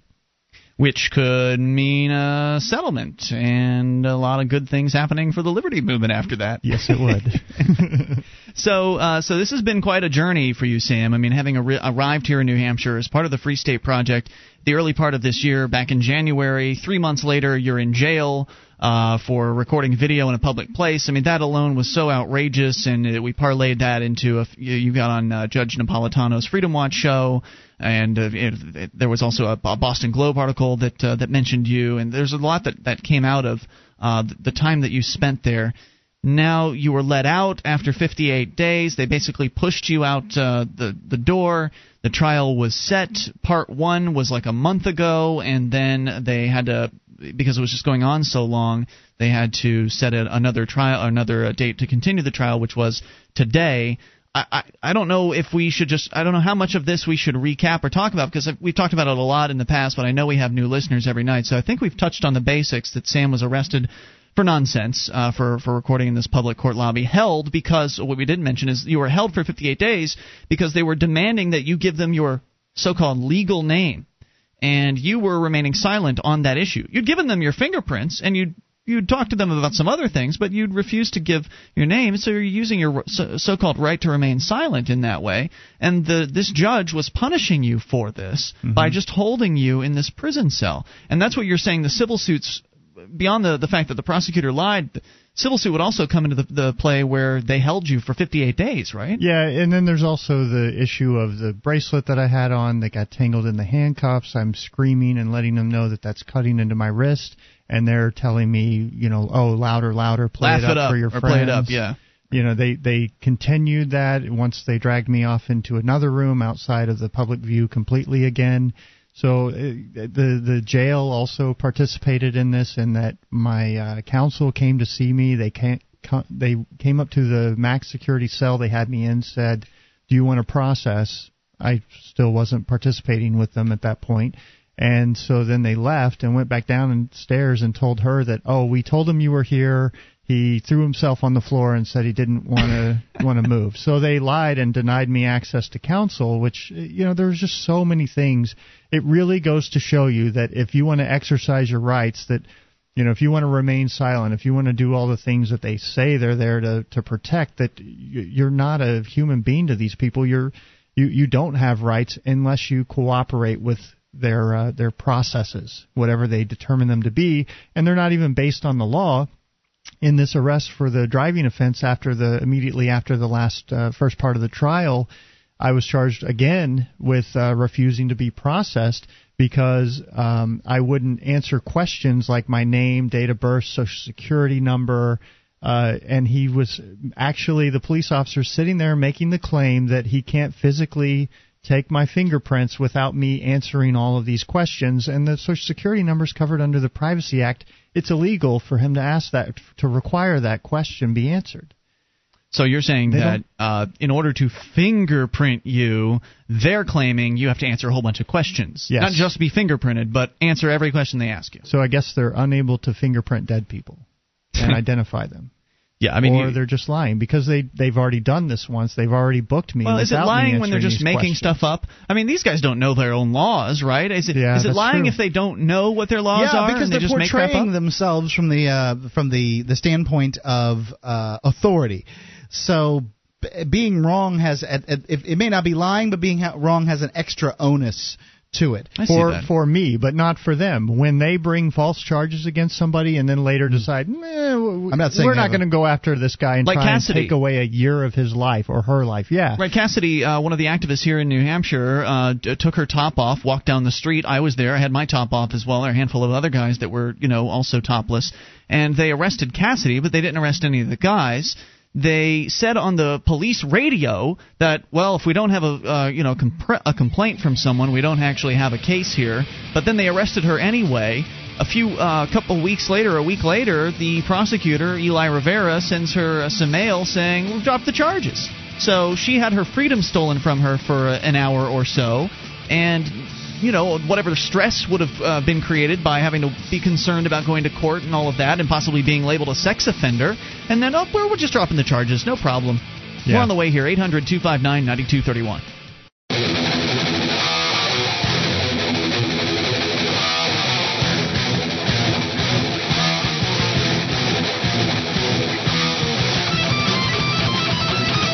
This is Free Talk Live. It's your show, and you can bring up anything toll-free, 800-259-9231, SACL CAI toll-free line, 1-800-259-9231. Tonight, it's Ian with you. And Sam. And Mark. You can join us online at freetalklive.com. The features are free, so enjoy those on us. Again, that's freetalklive.com. The features there include the archive. So if you've missed a moment of the show, click and download. They're yours free at freetalklive.com, right there on the front page of the website, going back for an entire year, as a matter of fact. Again, that's freetalklive.com. Audible.com is the Internet's leading provider of spoken audio entertainment. You can listen whenever and wherever you want, just like a podcast. Audible has over 60,000 titles from which to choose. In every genre, Audible has it covered. Get your free audiobook download when you sign up today at audiblepodcast.com/FTL for your free audiobook. That's audiblepodcast.com/FTL. So there's a lot that happened at the trial, but Sam, you've highlighted some of the things that have gone on here tonight, and of course there was full media coverage. You had your Obscure Truth Network cameras there. I think at least one other activist had a camera in the courtroom. So the video footage will be available at some point, likely at freekeen.com. And there was a couple that came out from New York, drove 4 hours to come and watch the trial. I had no idea. They said, "Hey Sam, good luck today," and I didn't know who they were. Please introduce yourself, but thank you guys for coming out. Yeah, it was pretty cool. A lot of folks came out from all across New Hampshire, and as you say, even from all the way as far away as New York to watch this today. And it's really turning into a movement. People are coming here to New Hampshire. They're standing up for freedom, and they're getting behind those who have stood the tallest. Those who have, because not everybody has the ability to spend 58 days in jail.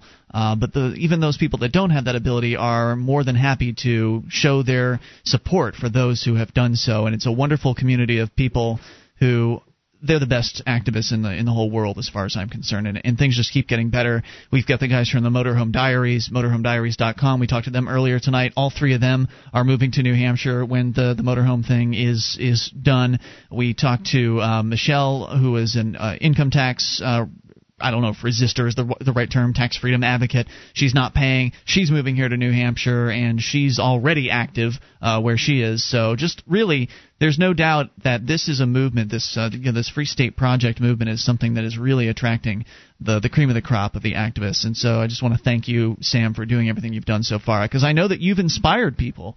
Like, you were inspired to come here by some of the earlier activism by people like Russell Canning and Lauren Canario, some of the very first movers to New Hampshire that got out there and put their necks on the line back when there wasn't even really much of a support network for them.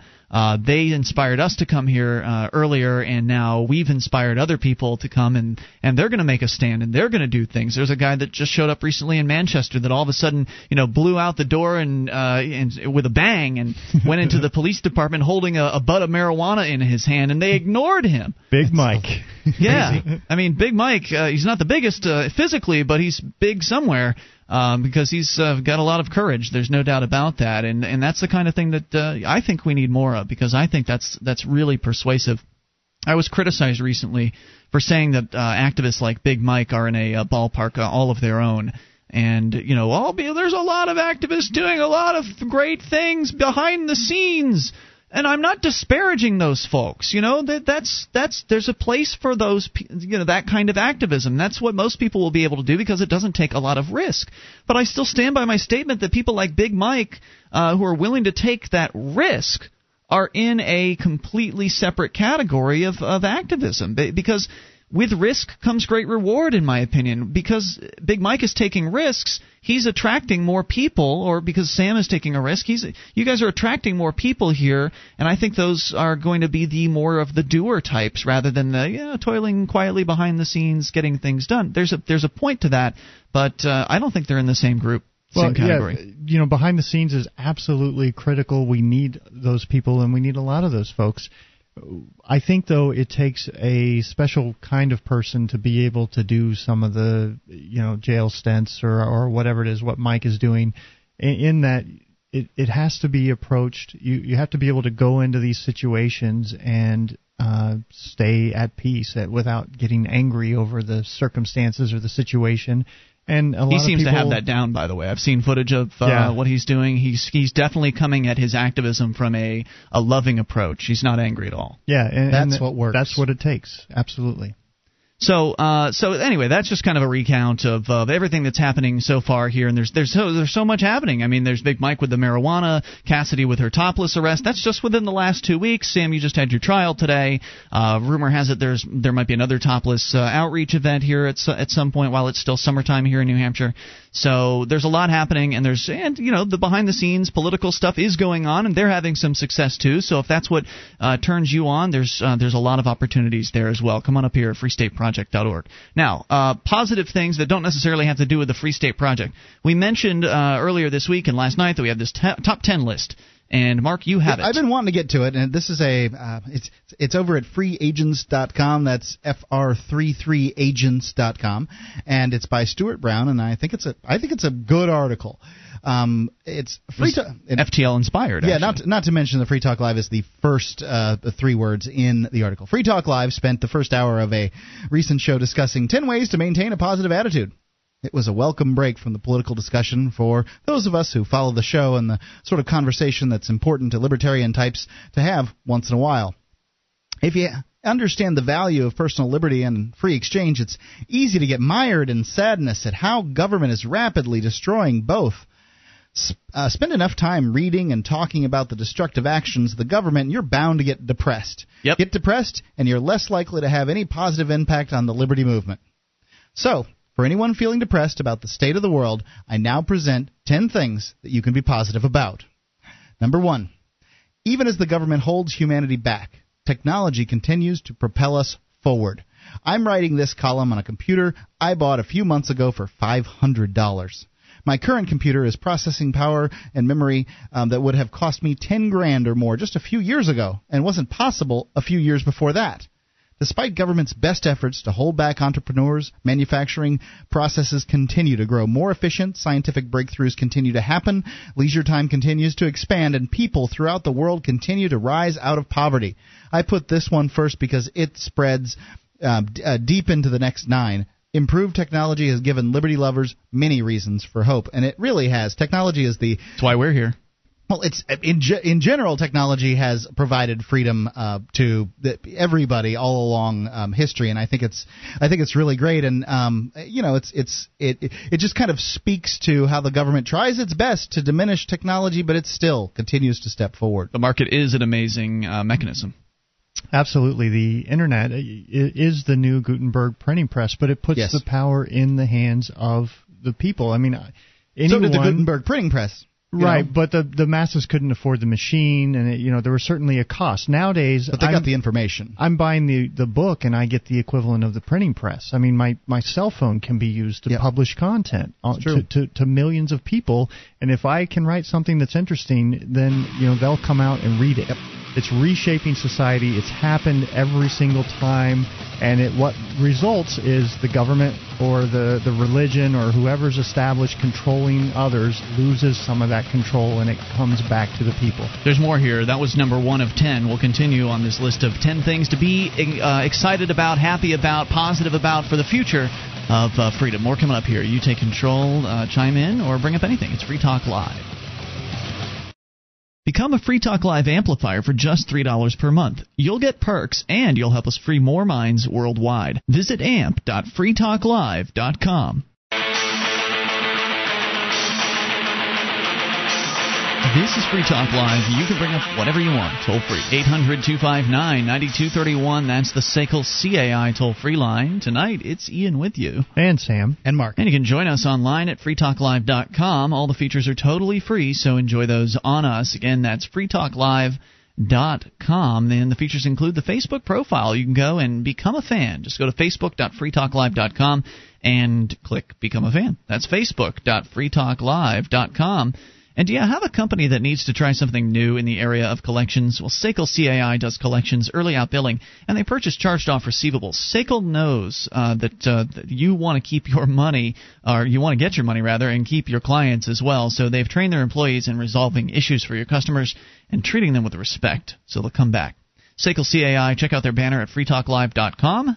That's SACL CAI. We are talking about the 10 things from free agents, fr33agents.com. 10 things to be excited about as far as the future of liberty is concerned. Because there's a lot of negative news out there. There's a lot. I mean, we can fill 3 hours with all of the bad news about what the government's doing and the rise of the police state and tyranny and all of that. But let's continue this positive stuff, Mark. What Number 2, the decentralization of information is here. For most of the 20th century, ideas and information in America were largely controlled by 2 institutions closely tied to the state, the media and the academy. The Internet has blown that wide open. Add in Twitter, Facebook, Dig, and the like, and the distribution channels for decentralized information have become decentralized too. We are in a world where any article written on any website has as much chance of being read en masse as something published in the New York Times. Pretty much. Did you know that there was something I saw on the LouRockwell.com blog? MIT has released their entire curriculum for free to the Internet. Did you know that? Mm-hmm. You want to talk about some serious, a major step in decentralizing information and just making it available. Do you think that's going to mean that people aren't going to go to MIT in the future? No. They're going to see that. They're going to see, wow, these guys are pretty great. The courses are great. I'm going to send my kid to MIT. And for those that can't afford it, they'll benefit from the information too. I don't think it's going to affect MIT's value or worth in any way at all. I think it'll increase demand. Yeah, it'll increase demand. Anyway, just as an aside. Go ahead. Number 3, libertarian ideas, once confined to the fringe, are getting heard, and the movement is growing. It's a bigger fringe. Last year's Ron Paul for president campaign, this spring's Tea Party protest, the summer's town halls, chart-topping success of books like Meltdown by Tom Woods and Ron Paul's forthcoming In the Fed are a phenomena that would have been unheard of 10 years ago, and it's really true. It's really true. I'd hesitate to describe the what happened at the town halls or the Tea Party days as libertarian. I would hesitate. It is, even if it's only. I understand that it has the danger of being couched as Republican campaigning. However, they are speaking libertarian type rhetoric. Some of it's just this ultra conservative type rhetoric. They've been speaking that for a long time. Fine, I'll take it. You don't want that? No, it's fine. I'm just saying. I don't know if that's really something you can categorize as explicitly libertarian. I think that the difference here is that we had an all-Republican government from 2000 to 2006. We've got an all-Democrat government now from 2008 to at least 2010. To me, what that means, and I could be wrong here, but it means to me that the American people, at least some of them, will be shown, look, you can have one or the other, and they both stink. Yeah. And I think that that's what's different right now. I don't think we've ever had that. I think people are waking up to the red-blue paradigm. They're seeing that it doesn't matter. Government's just going to take more of their money, and they're never going to stop. They're never going to get enough. And he goes on to say, and while some of these may not be activities that are terribly productive, the mere fact that they are happening is a big change that gives me hope. Number 4. More and more libertarians are coming to realize that a free society won't come about via the voting booth. And, here we go again, right? And we can expect the number of people with that understanding to grow. It's true. It's a true statement. I mean, there have been liberty-minded people that have been running for office for a long time, and they haven't gotten anywhere. So there has to be a multifaceted approach. I agree with that entirely. You can't just stay where you are and vote for libertarian candidates and get any kind of result. But I do think that if you move geographically to one area, that you can have some results, and that it will lessen the amount of damage done to your friends, your neighbors, and the people that live around you. That's all true. But if you're just moving to the same area and voting, it's not going to be as effective as moving to the same area, creating your own media, putting out your own newspapers, television shows, radio programs, and all that. But voting is attacked as though it's evil. And that's really where the problem comes in for me on this anti-voting thing. I think we hashed that out earlier. Yes, we did. All right. Anyway, I, like many of you, am an advocate for the movement to get away from Washington politics. I am too. And move toward more direct strategies like secession, but that's a relatively new development in my thinking. A few years ago, I would have been one of those volunteers canvassing for Dr. Paul. A few years before that, I was listening to Rush Limbaugh. Me too.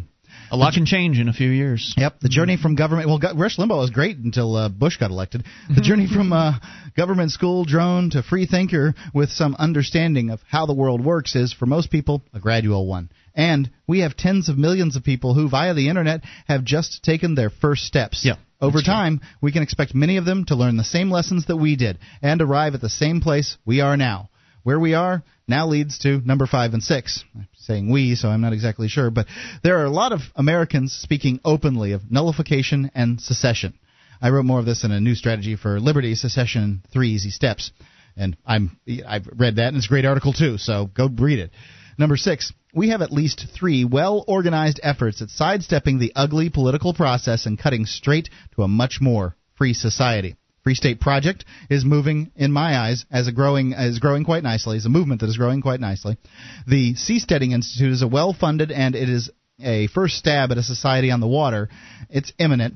Renowned economist Paul Romer is now touring the world promoting charter cities. If any one of these ideas meets its objectives, the game is permanently changed. And I'd like to know more about what a charter city is. Well, we're going to have Mr. Romer on and talk about it then. I don't know. I'd just like to know more. Not necessarily. I'm kind of tired of guests personally, but go on. Number 7. The Flat Worlders are correct. Thomas Friedman's Millennium-era bestseller, The World is Flat, predicted that the laying out of fiber optic cables around the globe would have a bigger impact than we knew. He was right, of course. Today, you are likely to be chatting with someone in Pakistan about the trouble with your software, speaking on the phone with someone from India about your cell phone bill, and competing with a kid from China to win an engineering contract for your firm. This sort of opening in the marketplace has made the world far more productive and is lifting hundreds of millions, out of poverty.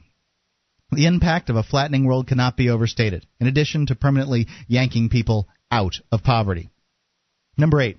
The flat world, and I don't like this term because it confuses people. It harkens back to the old what does it mean? The world's flat. The world is getting smaller. The communication is increasing. Communication is bringing people closer together, I would say. The flat world is a decentralizing work in the West. More than 1 million people make a living on eBay. Living? Another 100,000 or more do freelance work on sites like Elance and Guru. Etsy, Altpak Pros, I don't even know any of these things. Rent-A-Quarter, and hundreds of more are changing the way people do transactions. If you're young, you are so accustomed to living on Facebook, to record a tune with your band and upload it for sale right away, to buying and selling used college textbooks on the internet, that you don't even know how radically different and better the world of business is than even just a few years ago.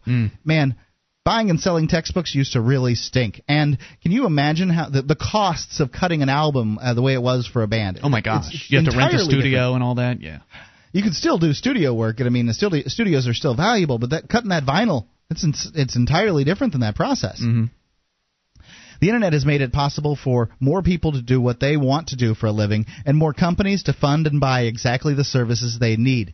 This has a dual effect of A, making us all more productive, and B, working life away from gigantic centralized corporations and towards accountable individuals.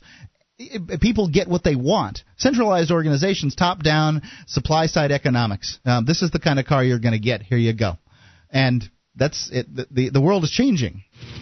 When you're done with this article and have posted a poignant comment, go read how capitalism saves Ruby from corporatism. Here's an excerpt, and he goes on. But I've got more. 9 and 10, yeah. Oh, we only have 9 and 10 left? Oh, yeah. Wow, okay, all right. And your calls as well, if you make them here in the remaining moments of the program. The toll-free number is 1-800-259-9231. That is the SACL CAI toll-free line. You can bring up anything. That's the point of the show. That's why we call it Free Talk Live. This is Free Talk Live. You can bring up anything. Just dial in toll-free at 800-259-9231. That is the SACL CAI toll-free line, 800-259-9231. Tonight, it's Ian with you. And Sam. And Mark. And you can join us online at freetalklive.com. All the features are free. And if you enjoy this program and you want to help support Free Talk Live, please become a Free Talk Live amplifier. Makes a big difference for us when you go and sign up to give us $3 a month. And you get perks. You get access to the AMP-only call-in lines, the chat room, forum, and even a commercial break-free podcast. So there's a lot of reasons to AMP besides just the idea of helping Free Talk Live. But it does help Free Talk Live because we take that $3 a month in from you and we reinvest it into the show. So we use that money to market our program to more radio stations. It's because of Free Talk Live's AMP program is why we're on over 50 radio stations now from coast to coast in the United States. It's the Free Talk Live AMP program that helps us make that happen. So please get behind the show and get some perks by going to amp.freetalklive.com. That's amp.freetalklive.com. And another way you can help us is by buying some gold and silver. Yeah, well, help yourself, too. And yourself. Because we all know the economy is having some problems, and it seems to me the best way to protect yourself is by having gold and silver. I'm a big fan of silver, and by the looks of it, so are our listeners, because we got the reports from last week and on who bought what, and there was a lot of silver purchased through silver.freetalklive.com. Are they telling us how many ounces have been purchased? I have a point. I didn't write it down or anything, but yes. Like more than 100? I'd say more than, cool. More than 100. Cool. Just that quick. So anyway, if you want to get some silver and be prepared, the prices are going up for silver. You can go ahead and go to... Drat, you shouldn't have waited. Silver.freetalklive.com. Some of the prices have gone up here. The Lakota Nation silver round is now $22.30. What was it before, $19.90 or something? What difference does it make? It's now $22.30. We can find out what silver was a week ago. It's still not too late. Yep. Right. You go there and get it. As a matter of fact, the Walking Liberty half has not gone up. It's $8.69. You can go over there and get them now. I really think these are the best silver coin because they're usable sizes. You can use them to purchase things from people. I mean, $9 is the size of things that you purchase. Mm-hmm. So instead of having a gold piece where you've got to buy something that's worth $250. Yeah, and that's why I like silver. You can use Walking Liberty halves to make transactions with your friends if you're, of the mindset that you want to, stop using Federal Reserve notes. Walking Liberty halves are perfect for this, and the shipping isn't bad on them either. Silver.freetalklive.com. Go over there and check them out. All right. So we're going to continue here with the 10 things to be positive about. It's not all doom and gloom out there. There's a lot of really exciting things to point out. about where we're going to in society and with technology and all of that. The story is from freeagents.com, FR33. It's the elite speak. FR33agents.com. Go ahead. It's written by Stuart Brown, and I really like the article, and I was going to go directly to number 9 here. There was just a little bit left on 8, but I think that this is important enough to drag over to the next segment. So I want to finish up what number 8 here. Okay, there was an excerpt, right? Yeah. The reason that we see corporations, especially large corporations, making stupid and evil decisions, take a look at the RIAA in the music industry. Cannibalizing their own customers. Yeah, is due to a crisis of identity. The participants in the corporation have begun or long completed the process of seeing the corporation as an entity unto itself for which they do not have direct responsibility. The decentralization of work is fighting that lack of direct responsibility. People working for themselves, even part-time, are capitalists. They are forced to take responsibility for their actions and their work. They must give the customer what the customer wants or not get paid. Mm-hmm. The money that is stolen from them in taxes is right in their face, rather than just a deduction from a paycheck. As more and more people leverage the power of the Internet to turn their own talent into money, more and more people are going to see the state for the sham that it is. Yeah, those corporations that are, like you say, the RIAA, that think that they can force people to buy their products, they're going to find out the hard way that they're just, even though they've gotten some judgments against some moms and grandmas and kids out there for hundreds of thousands of dollars, you can't get blood from a stone. So they're going to find out the hard way that turning off their customers and attacking their customers is just going to make it much more difficult. And a lot of people, as he says, are starting up businesses on the Internet. We have an advertiser on the show, trustedcoins.com. He's doing it all on his own. He is selling these ancient coins, and he's selling them on the Internet, and he's trying to find the rates that people want by using, sites like eBay and then iOffer and things like that. I believe it is the wave of the future, because people don't have to take a cut by working for a company. They can get all the profits that they worked for themselves. Mm-hmm. Now, with the Internet, that communication's possible. Number 9, current system is in collapse. I know that hardly sounds like a reason to be happy, but we are here near the end of the list, and I've written myself into such a sunny place that I'm trying to see the darkness out there as reason to be hopeful. Yes, times are tough right now, and there are lots of reason to believe that the economy will continue to be bad or even get worse. The government's response to the meltdown it created left all the underlying problems intact and created monumental new problems that will cripple or topple the global economy. Yeah, their solutions have just exacerbated things and maybe put off some of the damage for a little while. $300,000 of national debt is now attached to every American. I don't think the government. I don't know it. Yeah, I don't know it either. But I don't think the government's going to be around to enforce that $300,000 worth of debt. Personally, I just don't think the American government is going to be. That's my opinion, in the form that it is today. Yeah, their time's run out. That's my opinion. The FDIC is broke. The entitlements are bankrupt. Washington is completing its 50-year march to take over the healthcare system, and a flood of Federal Reserve funny money waits in the wings for the right moment to pour into the economy at large and screw up everything. So what's the positive spin on the collapse of the system? Why would I call this something to be happy about? For the past 100 years, the world has been organized into giant nation-states, each dominated by a bloated central bureaucracy. But there's a theme in these 10 bullet points, and it isn't terribly compatible with the current political organization of the world. Technological change, a flat world, nullification, secession, free-stating, seasteading, charter states, libertarian ideas, decentralization. There's no doubt in my mind that number 9 is true. The nation-states of the world cannot stop spending money they don't have. They know they must stop, but they can't. And it's the nature of democratic republics. All the controls that the United States and others have put in their governments have now broken down. Yes. It's inevitable. We can expect our government to continue running rampant. It will continue its brazenness and its sheer stupidity. That's what's happening now, and it will only get worse, and we will reach a tipping point, and it will be time for a change. Every action has an equal and opposite reaction. I mean, we're here because of what they've done. Right? Would Free Talk Live be here doing this show if the government was taking 1% of people's money instead of 40% or 50%. At least 40 or 50. Every step that the police state takes opens new people's eyes. I mean, we had the lady call in, 60 years old, from Florida on a recent Saturday show, telling us about how a police officer had run into her with his car, and then the thin blue line closed around him and protected him, and she was, shocked and outraged and won't ever trust cops again as a result of that. Stories like that, when the police state touches your family, when the police state touches you or your loved ones. More accurate to refer to it as the warfare welfare state. Okay. That's because it's not just the police. They're not just the problem. If we got rid of all the police tomorrow, I don't think we'd necessarily be in that much better of a position. Well, when they touch your family and extract your wealth or hurt one of your loved ones, that's when most people are going to wake up. I wish it didn't take that. I wish it wasn't going to. Maybe it won't eventually. Maybe eventually people will just start paying attention, but everything they do that's tyrannical creates more people on our side.